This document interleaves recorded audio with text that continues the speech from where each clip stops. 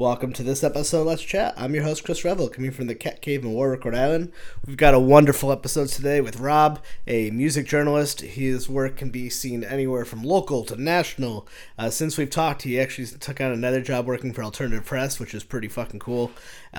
Rob is just like, he's a legit music fan by all accounts. This is the guy who has been eating, sleeping, drinking music 24/7, writing about it.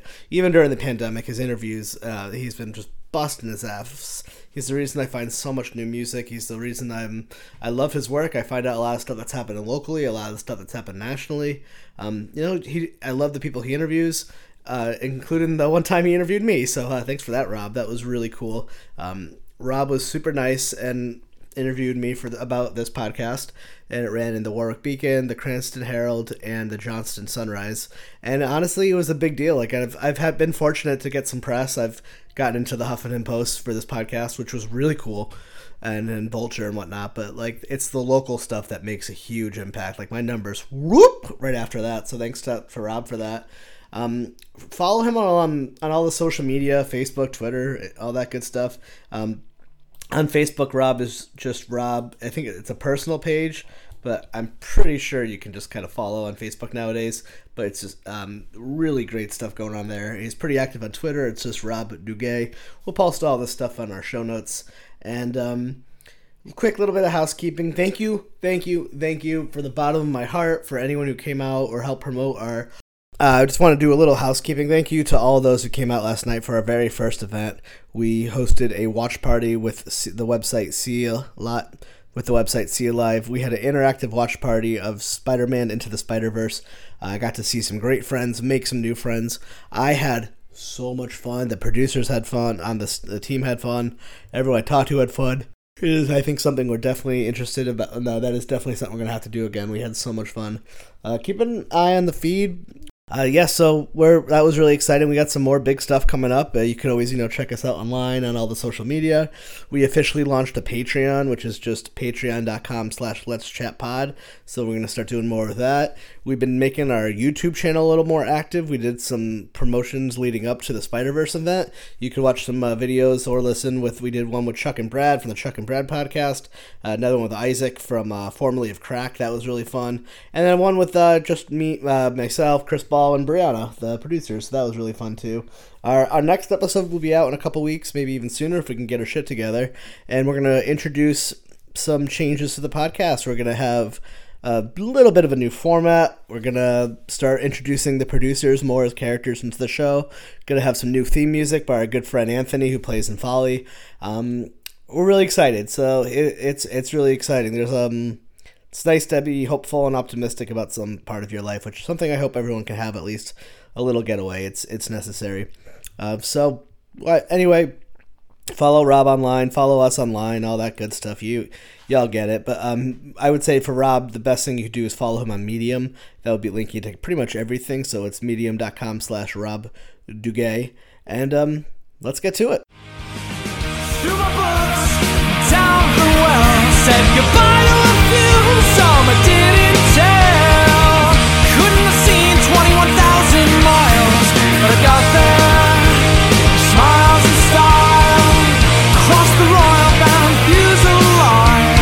Heights down drives, bloom in the night. Through Windsor windows in Princeton woods, saw Oshkosh's friends, so together we stood. I do want to ask, so it's so funny.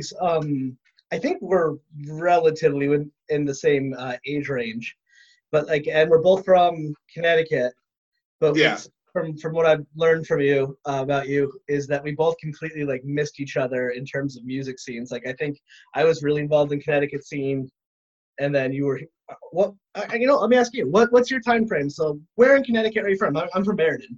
I'm from Shelton, Connecticut, Naugatuck Valley, right between Bridgeport, New Haven area, near Derby, near Seymour, near Ansonia.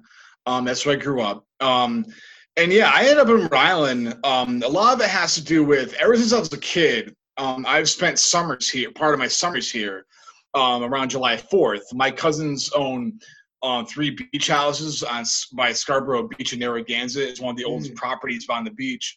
It's been in the family for like over 100 years. And every 4th of July, we have a big cookout. So I've been coming to Rhode Island ever since I was a kid. And then when I was a senior in high school, I knew I wanted to get into radio, and I knew I wanted to get into media. Originally, my first foray in journalism was writing for my high school paper, being a sports columnist. Yeah, that's how I got into it, writing for Gail Wins at Shelton High School, being a sports columnist. And so I knew I wanted to get into like be in media. Like I knew like I wanted to be in radio and I wanted to write and I wanted to get into that field. But I also knew that but part of me was like itching to get out of Connecticut. Part of me was really itching for it. Everyone, right? So we all are. I remember like applying to Central Connecticut State University and in like New Britain, Connecticut, and getting in and being like for like a week, I was like, okay, I'll go there, you know, could be fun. And then like after that week, I was thinking, man, I would really like to get out of Connecticut. And I started looking at Rhode Island College at my high school's career center where they had all the college applications. And my dad went to Rhode Island College. I have had plenty of family that have either worked there, they still work there, they attended there. So I have a lot of family roots at the school. And so I decided to apply, and I ended up getting in, and that's how I started my life in Rhode Island. I came to Rhode Island as a student in 2005. I became a resident in 2007, and I've lived here ever since, and I love it. It's great. Well, so you didn't go to you weren't involved in the Connecticut music scene at that time? Not at all. Even before no, then? I mean, I went to Toads for a few shows. Yeah. You know, during a time when I took a semester off, you know, from college, I was back home in Connecticut. But I never really got involved in like stuff that was going on either New Haven or Hartford or New London. Never got involved with that. I think that you said you graduated high school 05? Yep. I graduated high school 02, so like the scenes and stuff like that and stuff, music scenes changed. I'm trying to think like what's in that era of like 05. Like I think I was still kind of involved in the Connecticut music scene, but the Toads. So you weren't like going to Manic. Oh, you already said, so you weren't going like Manic. I think Manic Productions was probably already pretty established by that point. Yeah, they were doing. I knew what was going on in Connecticut. I just never got into it, but I was keeping tabs. Like, Yeah. I knew about Manic because they had a use of a venue in Milford, Connecticut, called Daniel Street. I love that place. Yeah, and I went there to see Dinosaur Jr. one night, and I signed. And they had like these like little cards going around that had like the Manic Productions email and like the schedule, like what shows they were having coming up at their venue. And so I just took it and I signed up for a newsletter. I still get newsletter updates to this day. But that's all I knew about them. But that's probably the extent of me going to Connecticut shows is Daniel Street and going to Toads a few times. Like one time to see Against Me and one time to see Ted Leo. Oh, nice. I love all of those bands. I saw Man at Daniel Street. I think Great band. In Milford. Sick band. Really cool venue. It was a really cool spot, like 200 capacity spot, really nice, right in the middle of like the nice part of Milford, like right by the harbor, which like is a really cool spot. Yeah. I remember going like, I had never like been to Milford, and I was like, what the fuck? This place is beautiful. Why have you never come here? Got Archie Miller's. Really cool room. Yeah. I really like that place. Yeah, when I was in high school, so it was probably like 2000, or maybe I was out of high school, like 2002, 2003. I was like a lot of kids in the scene. Like I tried to book shows. I wasn't very successful. I maybe only did a couple, but the one of them I did do was with I booked a show. I was right before Manic became Manic. I was my friend, like our group of friends was friends with a lot of the kids, like Flaming Tsunamis, Killamore Records, like those guys from Guilford area. Like so I booked a show with Mark right before it became Manic. So like Manic was like, I wonder how he's doing. It's been a while, but that's crazy. It's so funny too, because you kind of seem to go east, where I eventually came here, but my whole life brought me west. I always went to the scene that I fell into was Connecticut, New Jersey, a little bit of Boston, Western Mass, a lot big Jersey bands, a lot of New York, Jersey, stuff like that.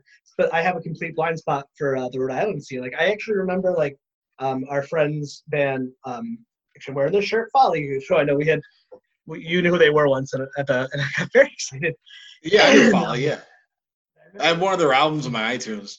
Oh, that's so awesome. Yeah, they're like actually. Yeah, I was just texting with some of those dudes today. A couple of them today, and I remember like we would be in Connecticut and we would drive pretty far to see them. Like I remember like if they were playing in Providence, we'd be like nah. Like there were times when we would drive to go see them at like All About Records in Taunton, and but that would be it. Like we never came to Rhode Island. I don't know what it was. I had a complete blind spot to Providence. I think it just had like growing up or my part of Connecticut, like Rhode Island was not well respected or like I never heard of Waterfire. And I moved here in 2011. So I started visiting here in 2010. And so I grew up 2 hours away. I love it here. And I find that like people like us, for everyone who moves to Rhode Island loves it, and everyone who grows up here hates it. I think it's kind of that's kind of a natural thing, though. I mean, I think a lot of it has to do where, like, I mean, maybe like my thing looking back at it, like when I moved here, was that like I really wanted to get out of my home state. I really wanted to get out. And I guarantee there's probably people that either regret not leaving their home state in Rhode Island or are younger than me and feeling that itch and they don't know how to get it out and they don't know where to go. So I think it has something to do with that, where like, you know, you're seeing the same people, you're dealing with the same thing ever since you're a kid. So like, definitely, you know, it could be like the repetition, the redundancy, you feel the redundant feeling of everything, living where you grew up, kind of can come into play with that maybe.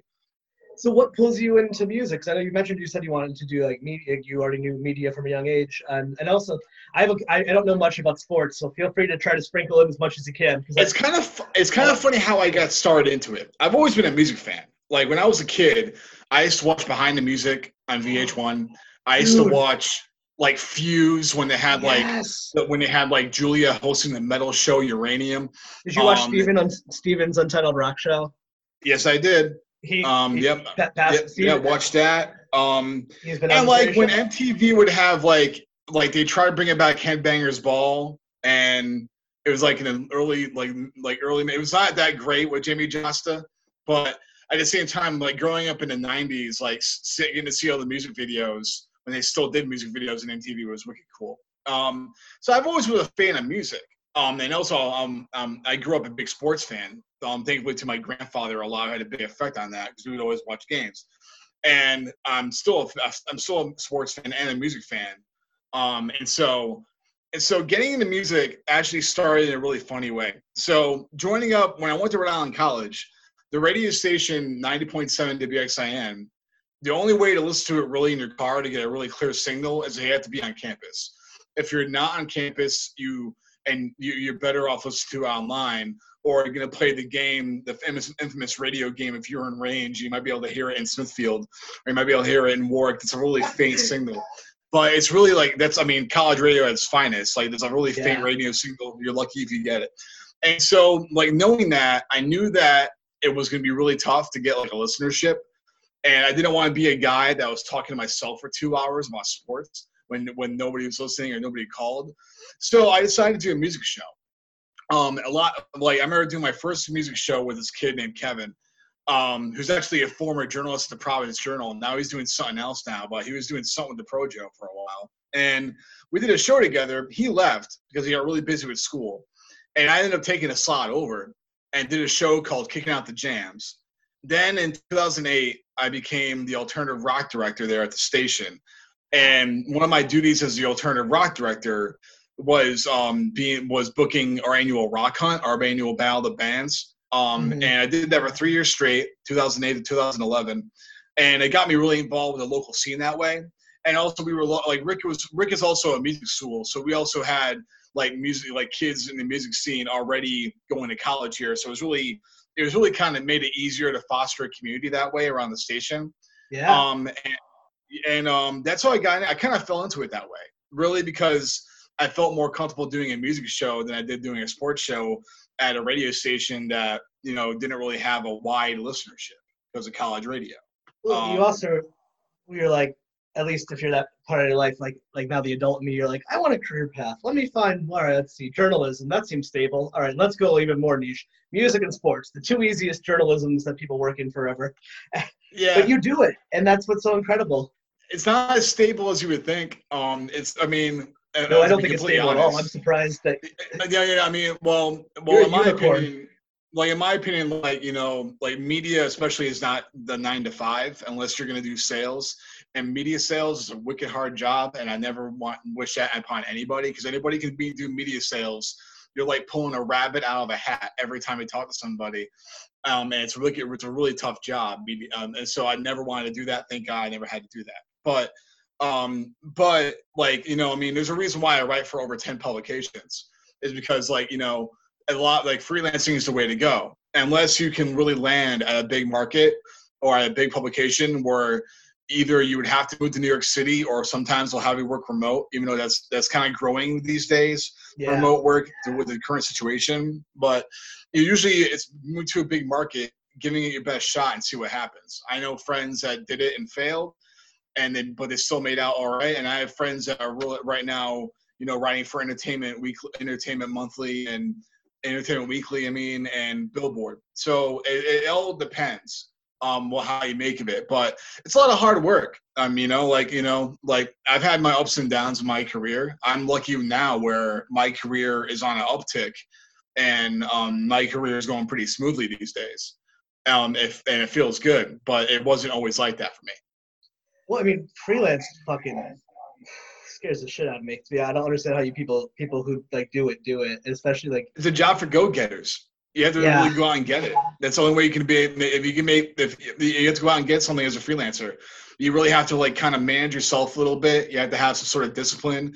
You can't like take a day off. Like I never really take a day off. Even on my days off, quote unquote, I'm still looking up something to interview somebody or some information about an article. It's like kind of a habit now. But yeah, I mean, as a freelancer, to really make it as a freelancer in anything, you have to take it upon yourself to really have some sort of work ethic, No, yeah, just that self-discipline, just the, oh my God. Do you have a lot of experience of having to chase people down to pay you? I know there's a lot of nightmare stories of that.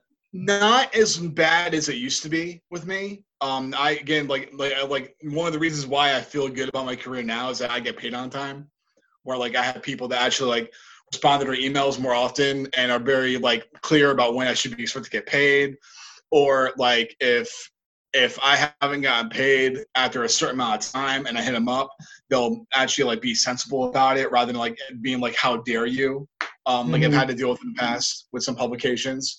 But like luckily now where I'm at, it's a lot like easier. I won't say, well, it's not easier. There's still a lot of hard work that goes into it. But when it comes to getting paid, I have more of a clear picture of when I can expect a check. No, I totally do that whole thing. It gets easier and it gets harder simultaneously as you move up the ladder. Because like I'm sure like everyone, like you think like, all right, if I just need to make X amount of dollars and everything's A-okay. But I'm a huge fan of Dax Shepard has a podcast called Armchair Expert, and like the whole like premise of it is like you're rich, you're famous, and you're not happy. Why? So like it's true. Like I do that too. I always like you pick a person or a thing, and when they get there, they're like, oh, they don't have to struggle, but wherever you are, you just. No, the struggle is always there. It's all about how you manage it. Yeah, it's all about how you manage it with experience. Absolutely. Like, I mean, we're older now. We're doing things differently that we wouldn't do in our 20s.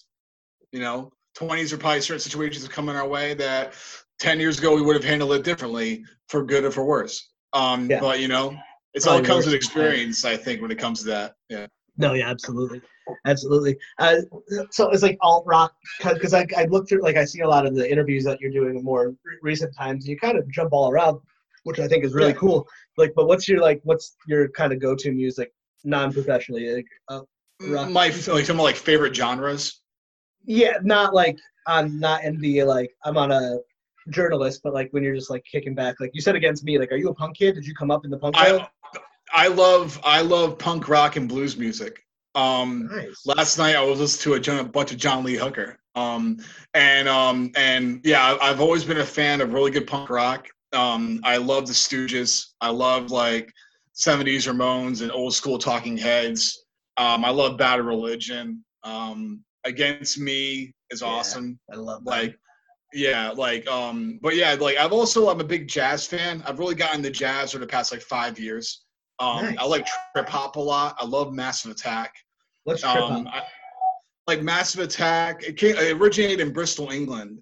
If you know Portishead or groups like that, it's kind of like a jazzy. It's a mix between poetry, jazz, and electronica, all wrapped up into one. Massive Attack and Portishead are like the two premier acts of that genre. There's also like Tricky, who's an artist. You actually might know Tricky from The Fifth Element. He's Borg's right hand man in The Fifth Element. But he's also a trip hop artist. And there's still like there's some acts that are like there's like newer acts that are kind of adopting that style in their own way. But I'm a big fan of that stuff. I love old school hip hop. I love like Rakim. I love Tribe Called Quest. I love Gangstar. I love Aesop Rock. I love Sage Francis. I love all that stuff. Can I guess Atmosphere? Atmosphere is awesome. Slug. I've interviewed Slug twice, and he's the man. That guy's great. Yeah, wicked nice dude. I know little pockets of underground hip hop. I have like some friends from Oakland who are very into the scene of that like underground hip hop scene of that era. So good. I don't know a ton about it. No, it's great. I highly suggest diving into it and just looking for records and doing some Wikipedia searches. That could be fun. But yeah, I mean, as a journalist, I try to have a very diverse, like, music taste because first off, it helps me out. I don't like to put myself in a box as a writer. I like to be able to talk to like different types of artists, different types of people, rather than like saying, oh, I'm only going to interview punk bands. I'm only going to review blues records. Like that, I don't think that really makes the profession worthwhile, in my opinion. You have to really get outside the box, listen to new stuff that you're not really used to. Don't be afraid to get something like experience a new style of music that you're not really that familiar with. So that's what I think helps. But I mean, like I'll show you if you were up at my apartment, I will show you my iTunes library. You'd be like, I have everything from like Led Zeppelin to like Mary J. Blige to like some like band from Lithuania. Like so. No, I think that's fun because that's the worst thing when people get old and jaded and like they just start like they'll never hear this, but I have one of my really good friends is like one of those good human being overall, but like no movies are good after 1989. Like one of those people just like completely shut off, and like I mean I still definitely feel like I feel guilty to like only listen to the same music for the last like 10 years. Like a new band to me is like 10 years old. Like and there's like nostalgia for youth that comes with that too in music. Like, a lot of people listen to music to be nostalgic, to get back to reminisce about their youth when they had a lot more exciting things going on in their life. And there's nothing bad about that. There's nothing bad about that at all. But But like your interviews, like, because sometimes like you'll interview someone like I'll share like, oh, my dad loves Richard Shindell. This is crazy. Yeah. And then you'll interview like, you had interviewed Greg Proops, and I was like, oh my fucking God, I was so jealous. And that show got canceled. Yeah, I got canceled. I might still write it though. I'll let you know about that. If I had the time, because like I have like all these old interviews because of the pandemic that are just sitting around in my computer. So I might do like a lost interviews series from Medium just because to pass the time. If I have time to do it, I'll do it. I've been thinking about it. I might do it I might do it after 4th of July, but don't guarantee on that. Yeah. No guarantee. Or you could just hire someone if you really got to that point in your life. When you get like, my dream is to get to the point where I have that cool idea and be like, and I'm gonna pay someone else to do it. Like do the transcripts. Maybe. Yeah. Maybe. That's one thing that's like kind of the bane of the music journalism existence is transcribing interviews. That's always going to be the bane of my job. Yep. Which, I mean, the best feeling is after you're done doing it, after you're done transcribing a piece and you're done, it's like a big weight off your shoulders. But it's when you're getting into it, it could be such a pain, especially when the recording's awful. I've had to do some where like the recording is not so good. And it could be such a pain where you have to listen to the recording 5 times straight just to make sure you got something right, the quote right. Yeah. And then even just the idea, I've experienced this too, like just getting used to your own voice. You're like, is this what people hear? Oh, God. Yeah. No, you did say something earlier that I cannot ignore because it's something I don't get to talk about nearly enough is you said behind the music. I was obsessed with that, with Behind the Music, because remember there was a window where it was MTV News and VH1 had some of the most incredible like journalistic series, and there's like a golden age. Like remember they had Biorhythm, which is a show that was like a documentary series that was only told through music, but there was no words. Yeah, like I remember like being a kid watching the Biggie one, and it like destroyed, like made me cry, and I was like a young man, be like, whoa. It was beautiful. And then there was like an era, and then like Behind the Music left, and then it came back, and they got really shitty. But there was like the early ones were all like the metal bands. They were all the original ones were awesome. Like the Motley Crue one. Yeah. The Motley Crue one's insane. The Metallica one's insane. The Metallica one's insane. The Chili Peppers one is pretty crazy because they're really getting into the hair. Because they really get into the heroin addiction that the whole band really suffered from, and how John Frusciante nearly died. Like they don't joke about that. Like during the One Hot Minute recording sessions, when he got kicked out of the band, he was nearly going to die that year in '95. Yeah. And he finally cleaned himself back up. Like they show, like the one thing about that series is that they have the footage they had. Like I don't know how they convinced some of the musicians to like let that stuff be shown. Because like the John Frusciante one thing I'll never forget is when they show a video of John Frusciante all like withered away and like half himself in the mid '90s, completely suffering from withdrawal from drugs. But he looks so sick. It looks like he's about to die in a week. And then now you see him now healthy and he's positive as hell, and he's rejoined the Red Hot Chili Peppers again, which is great. But like the content they've had, it just makes you wonder, like, man, how were they able to pass that by the musicians saying, "Hey, is it cool if we air this?" I mean, I get like trying to get like the really hard scoop, but man, some of the stuff they had was like, will stick in your head, Well, I mean, at least I can't speak for him. My guess for John Frusciante or anyone who's in recovery. So I'm a drug counselor, so I work with people in recovery, and I think it's one of the most beautiful things and the gifts that people get from when they join recovery from like drugs and or alcohol is like there just becomes this like comfort and openness to like it's the reason that we talk about this in every IOP session I run. It's the reason that Richard Pryor's 1979 Live in the Sunshine Strip is the funniest thing in the world, because he's telling you the darkest parts of his soul. But he doesn't have any shame anymore because, you know what I mean? Because recovery is like a lot about like owning. He's done, recovery is doing the inner work. So I'm sure for Shanti it's the same thing. It's just like that. It's the greatest thing of like when you go through recovery, you come out on the other side, and and also Richard Pryor being the greatest comedian to ever live. But I remember loving that. The TLC one was one of my favorites. That was a good one too. Yeah. And then like, when it came back, it sucked because it was like Jessica Simpson, but she had one album out, so she didn't have a story. Though hers was weird. I take that back. Hers was weird. Did you ever watch that one? That was like her dad. No, I didn't see that one. I don't know why, but there was like the scene that it came like viral for that era. Where there was a scene. Her dad was a creep, though. Her dad was a total creep. I remember. Like, in that it's probably, you might have even seen this clip, but there's like a scene of him like talking about her breast when she's like 16, and it's so uncomfortable. Yeah. It's so weird. Milli Vanilli, that was a good one, obviously. Oh, yeah, I've seen that one. Yeah, that one's good. But yeah, same here. I was obsessed. And then VH1 had another series that they used to do this thing called, like, they had a couple. There was, like, And You Don't Stop 30 Years of Hip Hop. They had one called The Drug Years. That was really good. Yeah, the 30 Years of Hip Hop one. I remember watching that. That was really good. And even as not like I like hip hop, but I wasn't like someone who was like knew a ton of it. But it was like most of my knowledge for certain eras of music is all from those eras of like MTV and understandably MTV changed. They even had a documentary series about the history of rock, and it was all from a British BBC series that they put towards VH1. And it examines like British indie rock with the Smiths and like bands like that, but they also talk about the British invasion. They talk about 70s punk. They talk about like Nirvana in the 90s. But that was from a British series. I guarantee you can find this on YouTube. I'd like to find but look at like the history of rock, VH1 or BBC. You can find it. I guarantee they probably they put in it because there's an American version and a British version, but like the content's like identical. The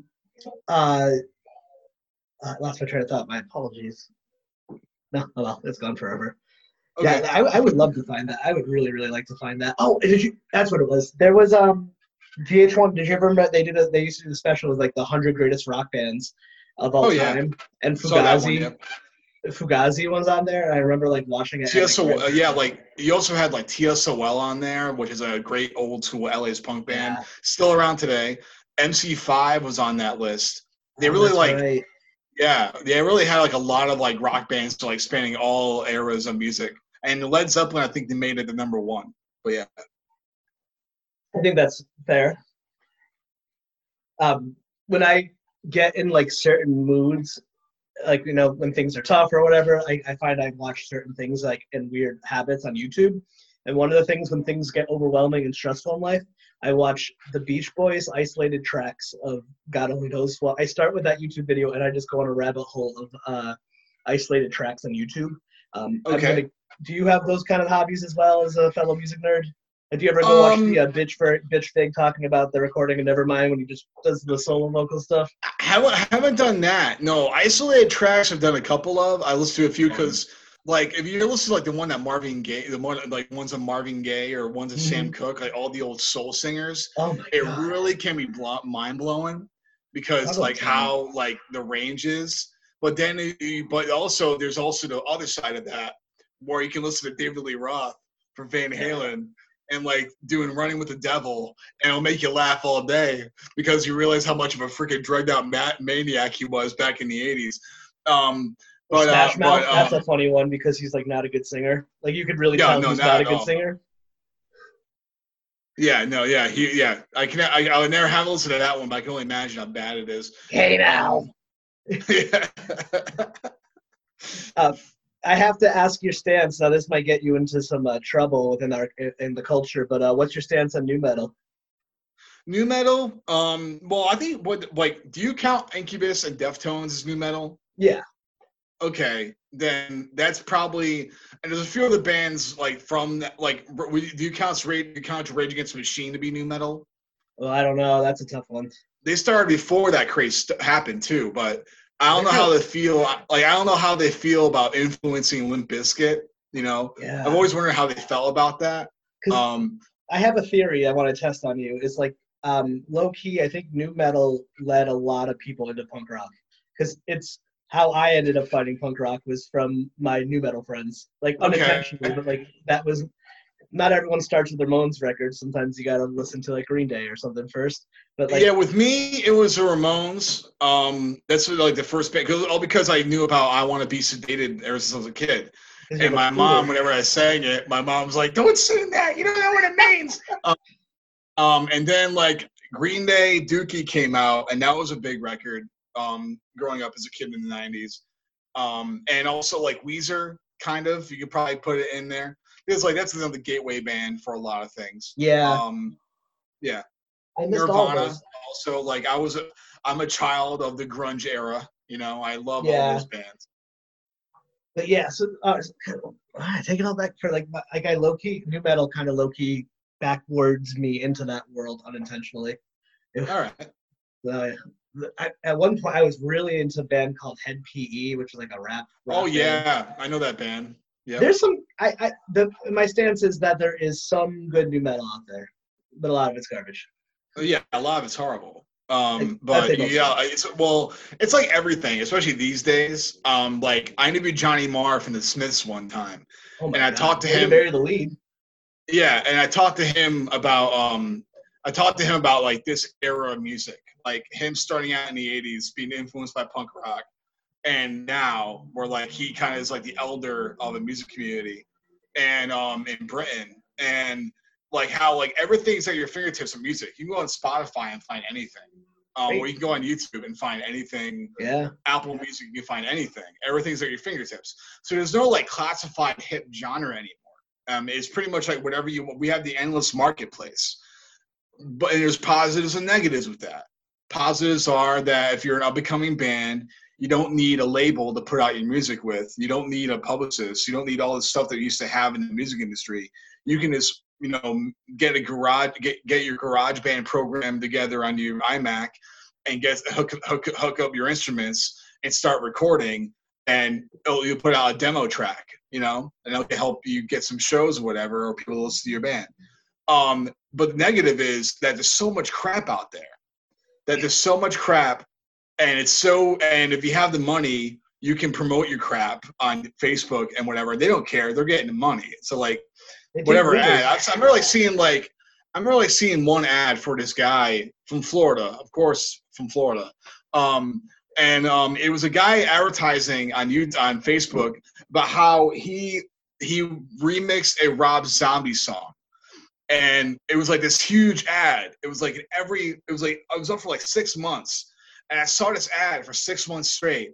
And I was saying, like, who the hell is going to click on that and give a crap about this guy's remix? And why did he spend all this money on that? That's a good example of wading through the crap that we have when it comes to music. Because if you really want to find what you're listening to, like, I have an advantage. I have record labels and PR firms sending me music every week. So I have an advantage where, like, I can pick and choose what I want to listen to and write about and, you know, enjoy and hear stuff that other people are not really hearing. But for the regular Joe Schmo who's trying to get into music, you really have to look. You really have to look. You especially with the way the radio is now, like music radio is just regurgitating hits. It's not really showing. So you really have to take it upon yourself to really do some surfing on the web and do some diving in either on Spotify or whatever, and depending on your shuffle, whatever, you know, to really get some new fresh stuff. You know what I mean? Yeah, one thing we started, one of my producer buddies, Chris, there's me and Chris Ball. We started doing this thing for like when we have musicians on. Actually, we'll probably do the same for you. We make a playlist on I'm a huge Spotify playlist fan, and all right. So like if we have like a musician on, and because the same thing, you're right, because you really do need to find like a person or a niche, because you can't just go into Spotify and be like trumpets and like listen to trumpet music anymore. No. But back to what you're saying about that guy who put all that money to that Facebook ad, which is hilarious. The music industry has always been something I've always been perplexed by, especially as we got to watch as it crumbled in front of us and then kind of rebuilt. But like, I remember even going to like the Webster in Hartford and being at like these concerts, and like it would be this huge radio promoted thing and like all this stuff and all these bands, and then you get there and there's like 3 people. Like, yeah. I've definitely seen like those radio rock bands. Like, it's always been seen that the whole industry seems to have always been a bit of smoke and mirrors. So I'm glad to see that it's never changed. But yeah. One thing about today's music, which is I'm really interested in, one of the many reasons I'm so excited to talk to you is I heard this idea, but now it's like music has kind of become like genreless. Like I was listening to like Post Malone, and I'm like, I don't even know how. It's like kind of rap, it's kind of emo, it's kind of EDM, and my 3-year-old loves that song Circles. So okay. Say what you will about that. And then like I like, I kind of want to like, part of me like wants to be like, these damn kids. But then I go on YouTube and I'm watching him doing like a Quarantine cover set with Travis Barker of Nirvana, and he's killing it. And I honestly makes me kind of I like it being genreless on a personal level. I'm curious as to your thoughts if that makes your job harder when you're like, I don't think it makes my job harder. Like I mean, I like it. I mean, as a person, like, I'll tell you right now, I can't stand the genre classification.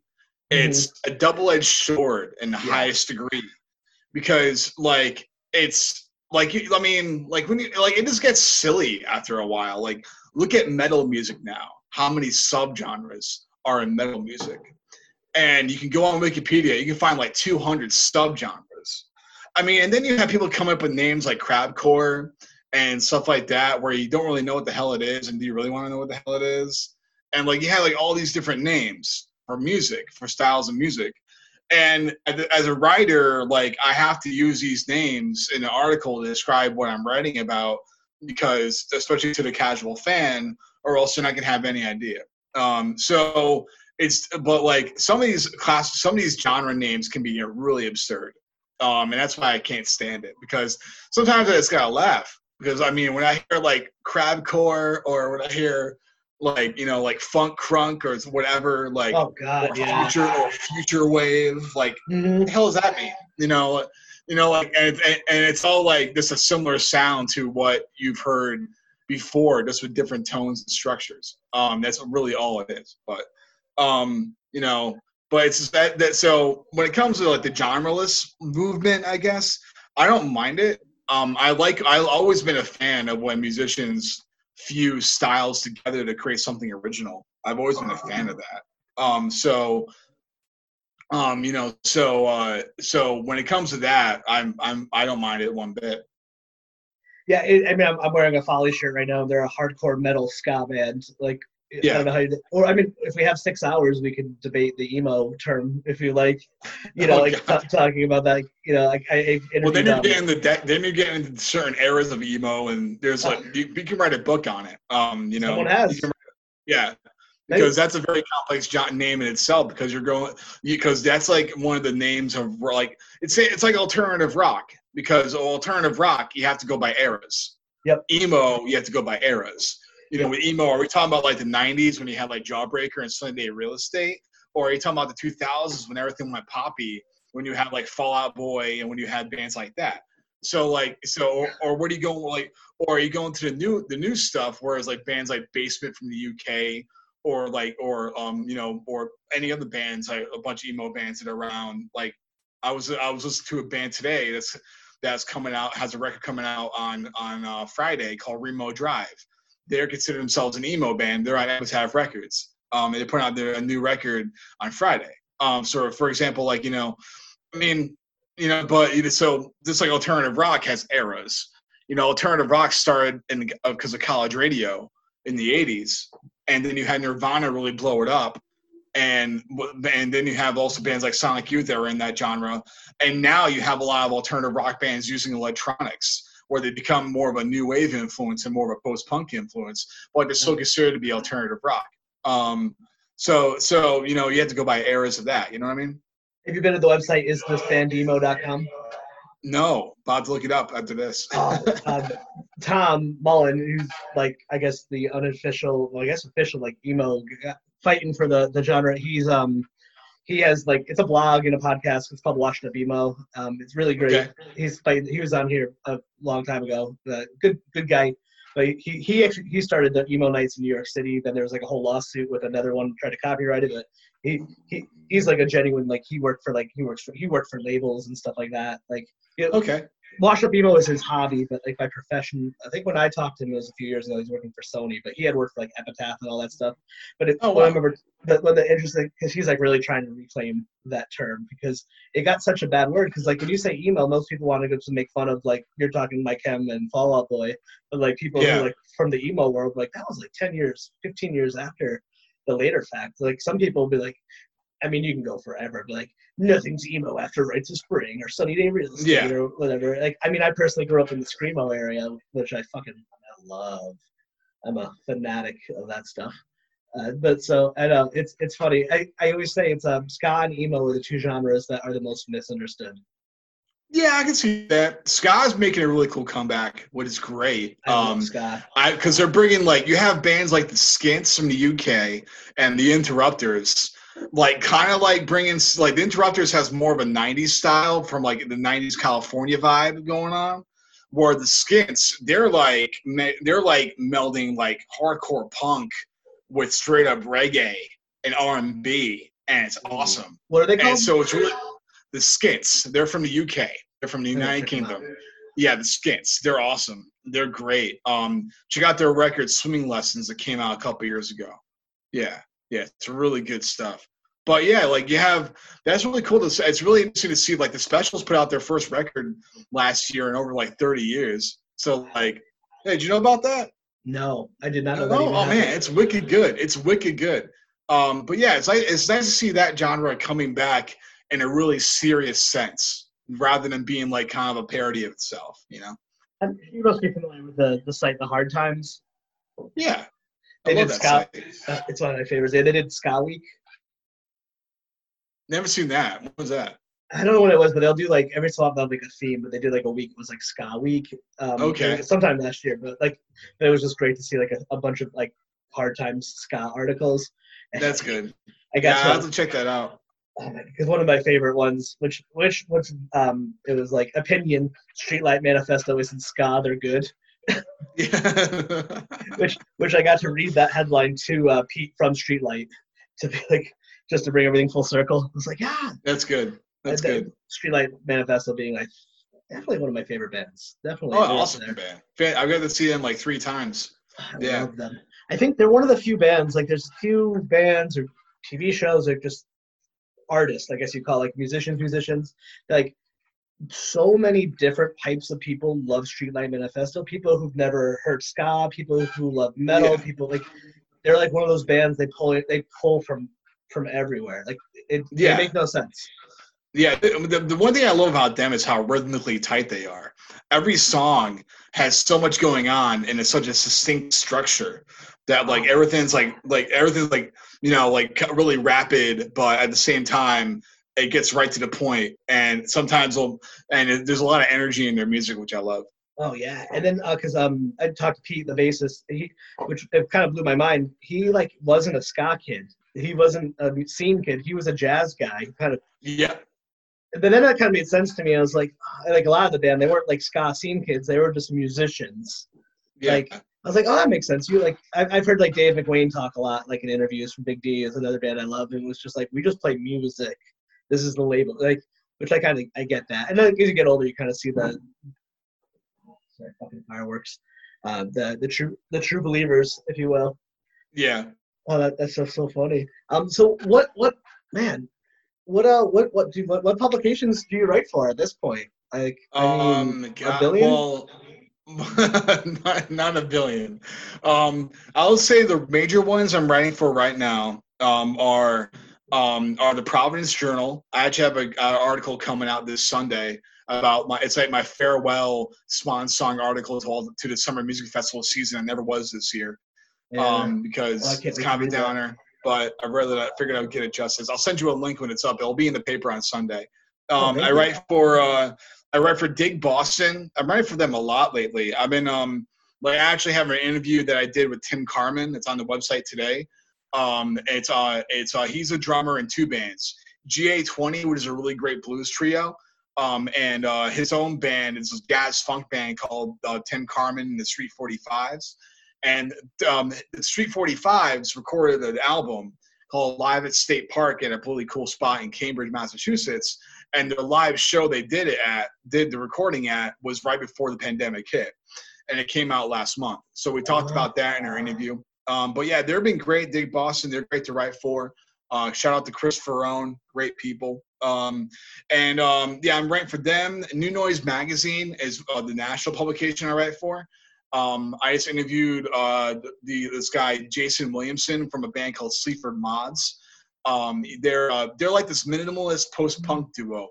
They're, in my opinion, probably the most important band in the United Kingdom because they talk about working class struggle and they talk about how crappy politics are in the United Kingdom. But they talk about they write songs about trying to get a job. You know, how tough it is to get a job in the UK, like stuff like that. Really working class like struggle music that a lot of people can relate to. But I also write for The Independent every week, which is a paper based in South County, Rhode Island. I write for the Warwick Beacon, where you live in Warwick. They're owned by Beacon Communications, which also owns the Cranston Herald and the Johnson Sunrise. And I write for them weekly, and all my work gets syndicated. My work for the Beacon gets syndicated between those 3 papers: the Sunrise, the Herald, and the Warwick Beacon. I've been writing for like the Newport Daily News. I've also written for like the Worcester Telegram and Gazette, but ever since like the pandemic kind of like really set in March, I haven't written for them that much, but I'm pretty sure when live music starts up again, I'll be writing for them again. So that's it. I know it's kind of a partial list. I got some more I know I write for. Do you still write for the Aquarium? No, I stopped with them. Yeah, I stopped with them at the beginning of the year. Yeah, that's awesome. It's funny because like in theory we were just gonna do this in person because that's usually how it goes. But like you're someone I was like, oh, you're like a person, like a journalist I would just want to talk to, and then you happen to live here, and it's just funny how it all worked out. Like back to Zoom, which it's fine. It's just in person's always just so much more fun because I've talked to so many people. It's a situation, social distancing. It's just so funny, but like. because like I have like a level when I'm with guests, like if I'm like, all right, well, for like whatever reason, like I'm always, if it's in person, I will like jump through hoops. Like, well, I don't have to have much to promote. Just I want to talk to them. And I was like, oh, Rob's one of those few people who's like they're local, and I would talk to them if they lived in California because like you like collect the same shit. So let me just. I just want to check the time. So one of the things I wanted to ask you about, I was noticing on like, I noticed how we kind of have the similarities. Like, I the whole time from the second I met you, the first time I met the What's Your Writers Club, I got that feeling like I feel like I know you from somewhere. I don't know. I'm guessing we don't, because I've looked at our Facebooks. We don't have any mutual friends. Like, do you ever get that sense? Like, I feel like I know you from somewhere, and we're from. Yeah, I mean, in Rhode Island you'll get that. Yeah. In Rhode Island you'll definitely get that. I could definitely see that. But like one of the other things I saw, I was like, oh, and then I saw you're in Connecticut. I'm like, oh man, we both like last name, but probably got a lot in common. But then like I've been noticing your posts and stuff. So we both have had like a lot of loss in our life. I know you were talking about it on Facebook or something, which is really, I thought was really awesome of you. And one thing I noticed was like, so the short version for me is like I grew up with a heart condition, and then I went to like these summer camps for kids with heart conditions, and we lost a lot of my friends growing up with stuff you don't think is weird until you get older about like loss and stuff. But maybe from just being male, the biggest connection I had with all of those friends and all the friends I had was like music was always my way into like everything. Like if I need to be happy, I need to be sad. I'm going like when my grandmother passed away last year. I like remember like I made a playlist to like listen to at night in the hotel room. Like music, I find it so much more to me because of like the processing and what it can do for me. Like I mean, the night after I couldn't sleep after my grandma's funeral. I remember like sleeping in a hotel with my wife and our daughter who's like in a pack. It's a great healer. Yeah, it really is. And for some reason, I got hooked on Bruce Springsteen, Atlantic City, and then awesome. Not the National. I forgot. There's another band does a cover of it with horns. Are you talking about Hold Steady? Yes, thank you. I confused those two. And so I'm wondering too, like this is stuff I've learned from like as I gotten older and quite a therapy person. Have you found that there's like that has that aspect of you too? Like there's just certain records that like remind me of like my dad. Oh yeah. Mom, and like that holds so much in my heart of it is like the connection. Like my dad before he passed away when I was 14, he gave me pretty much a bunch of his vinyl records. And he was a big fan of Boston, and that debut record, as a lot of people know, the band like, Boston. Yeah, and their debut self-titled record is like one of the greatest classic rock records ever. And whenever I hear a song off that record, I think of my dad. Like music definitely has that power to heal, especially with your emotions. Like my mom, she passed away in 2007, and one record that'll always will make me think of her is Deja Vu, Crosby, Stills, Nash and Young. That has like Woodstock on it, and it has like Teach Your Children Well, and like and songs like those songs. And so like definitely I definitely have that relationship too with few records like that. Yeah. Whenever I hear James Taylor, I think of my mom. She loved James Taylor. And sometimes too, like they don't my memories, they don't make sense. Like there's if I hear Coheed and Cambria's Favorite House Atlantic, it reminds me of my friend Ken, who he took his life a few years back, and like there's just it's just stuff like that. It just like and sometimes if I like really like especially like live music, like there's those moments where it's like the closest to I don't know if you get like real off into woo-woo world, I guess you call it like astro projection or like time travel, but like there's moments like I've been at concerts or just been listening to something and just like so in it, and like it's I'm not someone who's done hallucinogenics, but I imagine that this is the closest I'm going to get to it and stuff like that.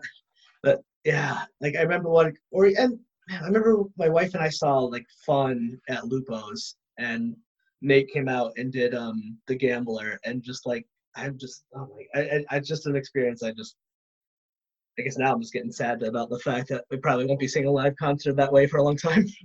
Yeah, I'm being optimistic about that whole thing. I think well, if you look at Rhode Island and look at our numbers, they're pretty low. And Phase 3, which is coming up in July, that's going to have like you can have like 75 people in one space. Yeah. So it's all about, in my opinion, like us locally in Rhode Island. Two things are important. Us getting through July without any setbacks, where we don't have like a rise in cases where it freaks everybody out, or and second, after that, it's gonna be interesting to see how like Gina Raimondo handles the borders for people traveling into the state.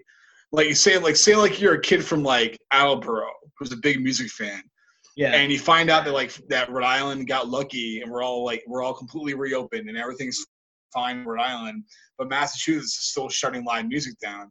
Are you going to try to drive to Providence? Of course you are. So it's all about like, are we going to let people from like that area of Massachusetts come into our state? Are we going to let people from like Eastern Connecticut come into our state?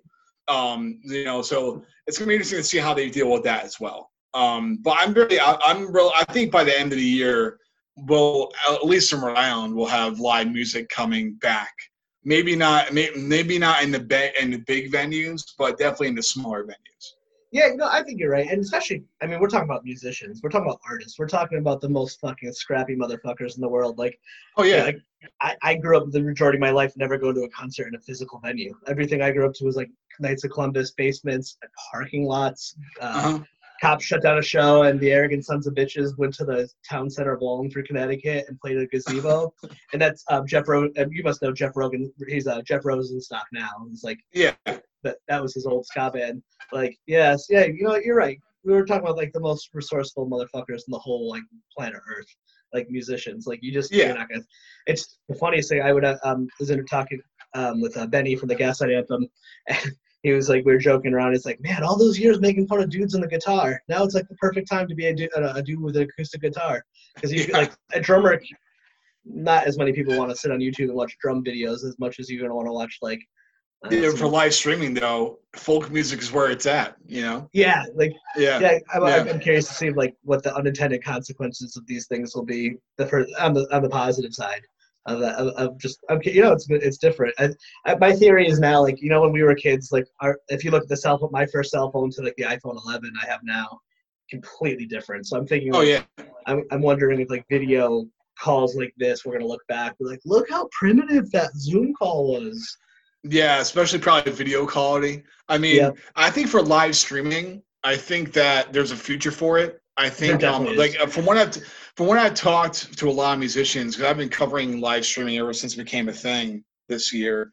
I've covered it a lot in my articles. The majority of musicians have said they've either like saying, no, we were talking about doing this for the past couple of years, we never got around to doing it. Other musicians like, man, I wish I thought about doing this sooner. And then there's a bunch of other musicians who are like, yeah, I kind of want to keep on doing this even when I start going on tour, because like then you can do like different things where like, oh hey, it's a musician's day off on a Monday. Mm-hmm. Why not do a paid Zoom call or something where you can pay for a little cheap ticket to go see a video of them playing in their tour bus. Something like that, you know. I think there is a future for it, especially with the musicians being down to do it from the majority of ones I've talked to. Oh, absolutely. Yeah, I just got this opportunity. I'm going to be doing some hosting stuff at this site called See You Live, and they, I'll say it's really cool. Like they're like, I went to like an event they had done. And there was like I watched Galaxy Quest with myself and like a couple hundred other people.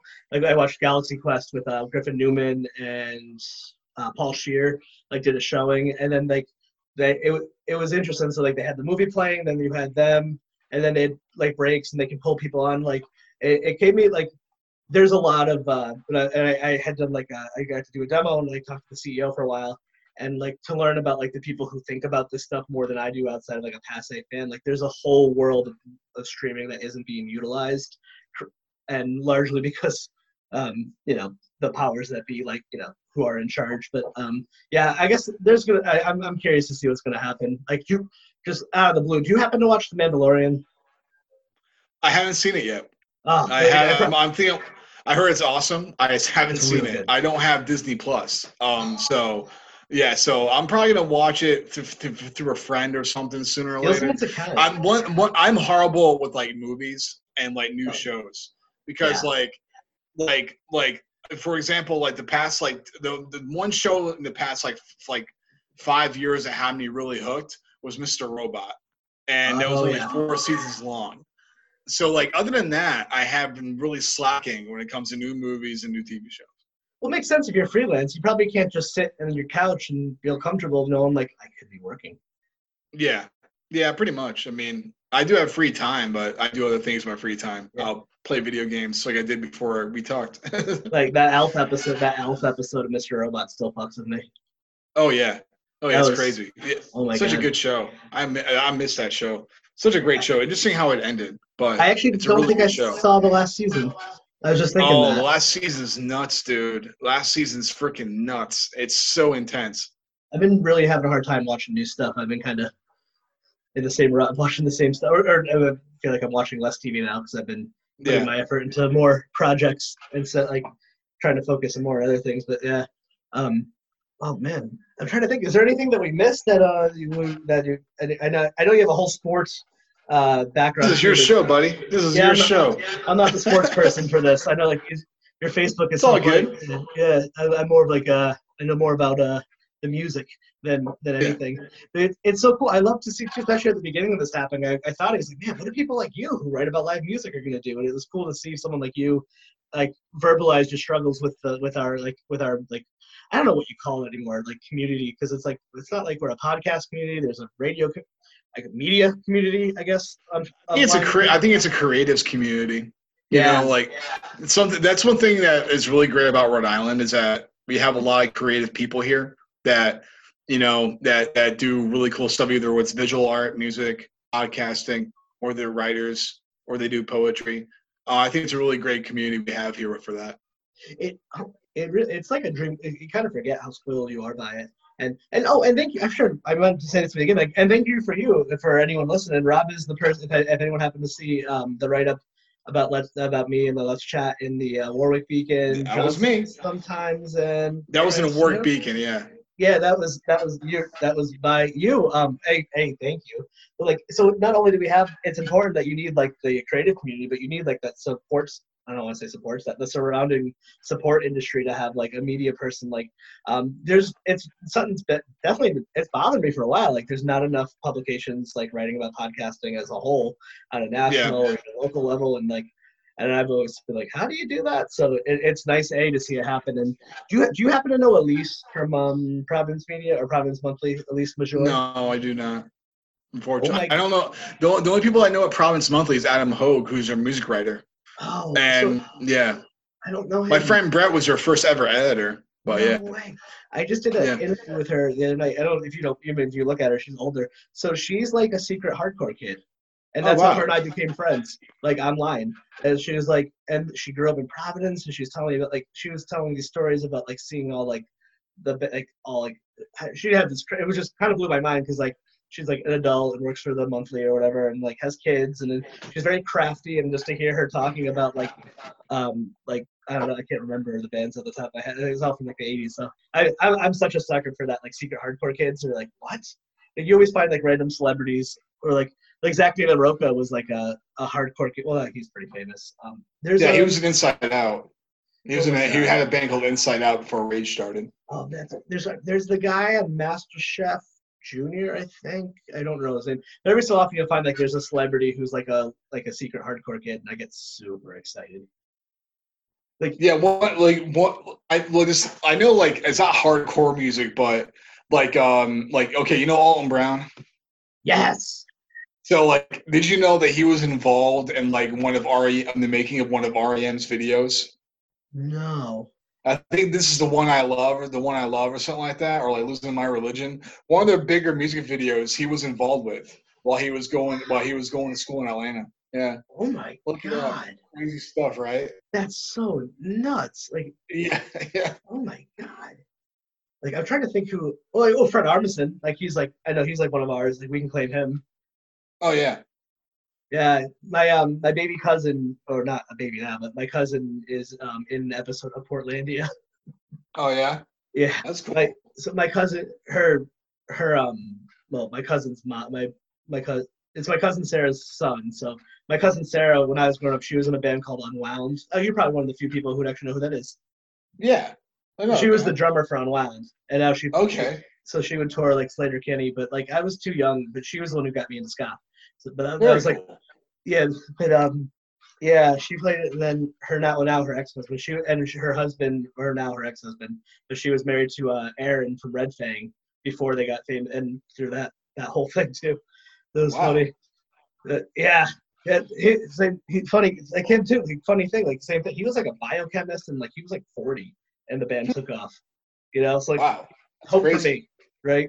Yeah, I remember like last time I saw her, I think probably like a funeral or something. She was like Oregon, but like we were talking, and I was just asking her like how touring changes, and like I think the last tour that she had gone on, she was doing drums with Corinne Tucker from Slater Kenny, and like they all brought their kids to like Japan. Oh Like, wow. do you ever see that documentary, The Other F Word? No. That's all like with father. Yeah, I'm such a sucker for that stuff too. Like I love, yeah, that's all about like fatherhood, and I think the lead singer of Lost City of Angels. No, not I forget. Lost Pro. So about the guy like letting to leave his band, but that was a really good doc. That was all. I just wanted to tell you some docs that I liked. Okay. Well, you know, I feel like if we're in that same like behind the music, like if I could find behind the music right now, I'd watch the shit out of it, or like True Life, or like that era of MTV Yeah. News. Really good stuff. I want you, when we hang up, I think our goal is like let's make a contest who can interview Kurt Loder first, and John Norris. Who can we get, and Tabitha, and see who we can get, or oh no, Jesse from I Want to Be a VJ. Yeah. Or Gideon Yago. Oh, I liked him. Or Matt Pinfield. He was my guy. Yeah. Yeah. He has a Facebook page. I know that. Yeah, he just showed Matt up on like my Pinfield. people you may know. He's on page. Sirius. He does like a show on Sirius XM. Yeah, because through the like as I'm sure you know too, like if through like podcasts, you meet like people who like through like 10 degrees, like Facebook gets weird algorithms. Like for right now, like a lot of people from Less Than Jake are showing up on my Facebook people you may know. Oh, that's funny. Which is cool. Like, oh, you have one mutual friend, and like, and that friend isn't even someone I really know. But yeah, he for some reason Matt Pinfield popped on there the other day because we were both friends with Steven Smith from Steven's Untitled Rock Show, and I was like, oh god, I have like a personal rule like with booking. I don't go through people's personal pages. I just think that's not cool. But Yeah. you know, there's levels of that like stuff. Like you want to be respectful, but I know we said we're wrapping this up. So Rob, thank you again, for writing about podcasting and me specifically and our wonderful team, which it made a huge difference too for me. But you know, you do damn good work about and Chris. on the Appreciate right side it. of things of politically speaking, which I also appreciate. Thanks, Chris. Appreciate Yeah. it. Yeah, it's great. It's so can't think it's wonderful. So where can people find you online and all of your work? Well, I'm on Facebook, Rob Dugay, last name Duguay. Just do the @ Rob Dugay when you do the search bar, and you'll find me. Same thing with Twitter. I have an Instagram account, but I haven't used it. It's kind of funny, Chris. I have like over 900 followers on Instagram, and I haven't made a post yet. Part of me wants like to wait till I get 1,000, but I'm on Instagram. I just haven't posted anything. I might do that next year when live music comes back. Influencer, I was out there like, they're great. Yeah, yeah, yeah. But Twitter and Facebook. That's where you can find all my stuff. And LinkedIn, if you're on LinkedIn as well, I'm on there. We all are. Like my whole portfolio is on LinkedIn. Yeah, Like we're all on 95% of there. my work's on there. Oh, that's smart. Yeah, we're all on LinkedIn. We're like, why are we here? Does anyone use this? But you gotta have it. No, I mean, I made some connections. I made some things, you know, like it's also when you're like some publications will ask for your LinkedIn profile. So That's good to know. Yeah, that is. I'm starting to learn the ropes around this stuff, so that's good to know. All right, Yeah. start investing more in my LinkedIn. No, all right, thanks so much.